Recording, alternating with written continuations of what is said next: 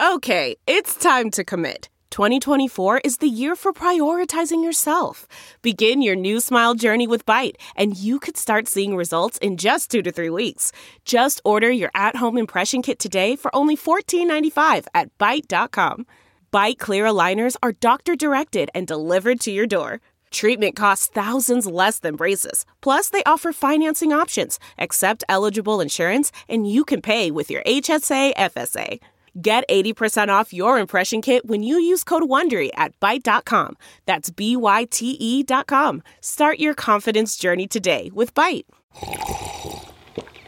That's not just the sound of that first sip of Morning Joe. It's the sound of someone shopping for a car on Carvana from the comfort of home. That's a good blend. It's time to take it easy, like answering some easy questions to get pre-qualified for a car in minutes. Talk about starting the morning right. Just like customizing your terms so your car fits your budget. Visit Carvana.com or download the app to experience car shopping the way it should be. Convenient, comfortable.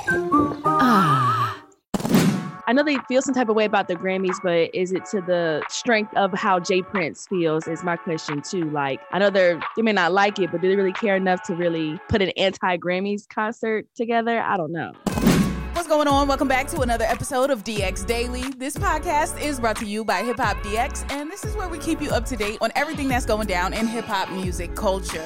I am one of your lovely hosts, Asia Sky. And I'm your other host, A-Dub. It's Wednesday, and Jay Prince is calling for a Kanye West, Drake, and Nicki Minaj concert. More details on that coming up. Also, Kodak Black is denying some rumors that have been floating around about him on social media. Plus, we do have an update with what's been happening behind bars with one of the guys who has been accused of killing young Dolph. So before we get into all of that, please make sure you follow the podcast. Please make sure to subscribe to us. We thank you. We appreciate it all. Now let's jump into it. Okay, so let's start out with Jay Prince because he was feeling real talkative on Twitter these past few days. It's been about 3 months since he helped organize the Kanye and Drake Free Larry Hoover benefit concert. And now Jay Prince feels like he wants to orchestrate another huge concert with Kanye. Yes, so he's calling on Kanye West, Drake, Nicki Minaj, The Weeknd, and a couple other artists to basically come together to perform in Las Vegas on the same night as the Grammy Awards. So that's April 3rd. So it's kind of like an anti-Grammys concert. Everybody talks about the Grammys not being for the culture, or they do some of the bigger artists wrong and things like that. So Jay Prince basically wants to show that, I guess, numbers and streaming matter, and then for people to kind of watch this concert and not watch the Grammys and see how much that hurts them. Yes, and this comes on the heels of Kanye being removed from the Grammys as a performer, allegedly. And we do know that The Weeknd has been very public about his battle with the Grammy Awards. Nicki and Drake have been deprived of certain awards throughout the course of their career historically. So, yes, Jay Prince has a huge point with this one. This is what he said on Twitter. I recommend that the artists mentioned above and more come together in Las Vegas and perform at the same time as the Grammys on a special network and streaming platform to prove that ratings will change where the Grammys are concerned when the number one selling genre in music, hip hop, come together. Because there's power in numbers. Then after he said that, he also compared the Grammys' decision to cancel Kanye's performance to the acts of a slave master. So they're basically saying like the Grammys is kind of a plantation-like institution, if you will. He said, I've been watching the Grammys control and dictate our culture to their benefit up close and personal for the past 30 years. And all the artists, managers, and executives would do is complain, but never have the nuts to come together and do anything about it. This is a slave master Punisher mentality and act to remind us that no matter how much money we have, we are still, you know what, in their eyes. So they canceled Kanye and discriminated against The Weeknd, Drake, Nicki Minaj, and many others over the years. This will only be broken by us uniting our powers to bring about change and move forward. I feel like this shouldn't have been on Twitter. Like, this should have been a taped video recording. This was giving hip-hop MLK I have a dream speech type of vibe. Yeah, definitely gave off that kind of vibe for sure. I wish it would have been on video. That would have probably been so we could really feel the emotion in the message and be able to share it too. Yeah, I feel like this was an impassioned message from J. Prince. So I would have liked to get a video of this. But nonetheless, I see the point that he was making just about certain people being excluded, The Weeknd being made to feel as though he had to choose between doing the Super Bowl and doing the Grammy Awards when it shouldn't matter. If you want to acknowledge The Weeknd for his work and you're going to say like this was one of the best works of the year, then it shouldn't matter where he's performing for you to acknowledge that his work was the best of the year. You shouldn't be taking The Weeknd's Grammys wins or nominations down off of your website as the Grammys. So I get his criticism of the Grammys. Do I think that Drake, Nicki, Kanye will all be getting together for a performance that night of the award show? Not so sure about that. I don't know if that's likely.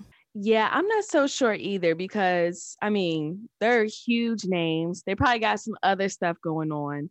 And like, I know they feel some type of way about the Grammys, but is it to the strength of how J. Prince feels is my question too. Like, I know they may not like it, but do they really care enough to really put an anti-Grammys concert together? I don't know. I could see Kanye doing it for sure. I think if Kanye says yes and I'm on board and he's able to get one of these other people on board, then I think there's a chance. Maybe. If Kanye says, all right, I'm going to do this. And then let's say Drake gets on board.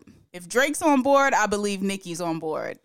If Nicki's on board, I believe Drake's on board. And then if Kanye, Drake, and Nicki are on board, then I think The Weeknd would be on board. So you have to kind of like get at least two for it to even start to become a real thing, in my opinion. Like I said, I don't know if it's likely, but if you get at least two of them, now we're talking and now we have something that can really take shape and become something. But if they did say, oh yeah, we're going to do this, I would watch that instead of the Grammys. For sure. We complain every year about the Grammy Awards and, oh, this person got snubbed, that person got snubbed. Start something, whether it's on the same day of the Grammys or not. Honestly, like, start something for the people that have not been acknowledged at these Grammy Awards, because some of the best artists don't have a Grammy. Shoot, Nas just got his Grammy, last year or the year before that? So, I mean, come on, yeah.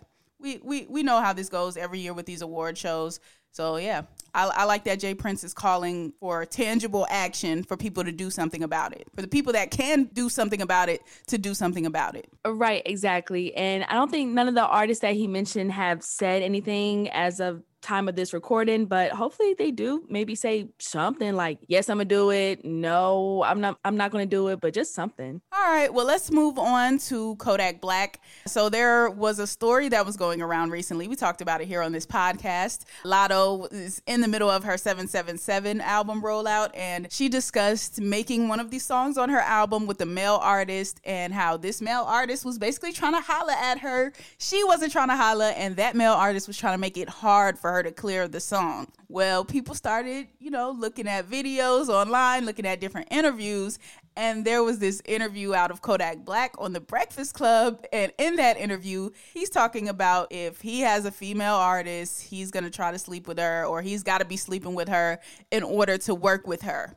So people naturally were trying to, draw things together, put things together, and they started to say that it was Kodak Black who Latto was talking about. And Kodak Black decided to come out and clear his name, air quotes. Yes, so when the track list came out for Latto's album, the male features that are on there are, of course, 21 Savage, also Lil Wayne, Childish Gambino, Lil Durk, Nardo Wick, and then, of course, Kodak Black. So, like you said, based off his comments on Breakfast Club, it makes sense it would be him. But Kodak Black tweeted, he said, that mulatto girl is not talking about me. I see y'all. He said, anybody who start with that blank girl or that blank guy trying to act like they don't know them already getting a side eye from me, but go ahead. Exactly. And then he says, I see y'all steady reaching. Shawty ain't even say my name on that ish. I don't know why the F y'all trying to make a dude wear that jacket. I'm too fly for that ish, homie. Okay. How you too fly for it when in the interview you said if you're working with a girl,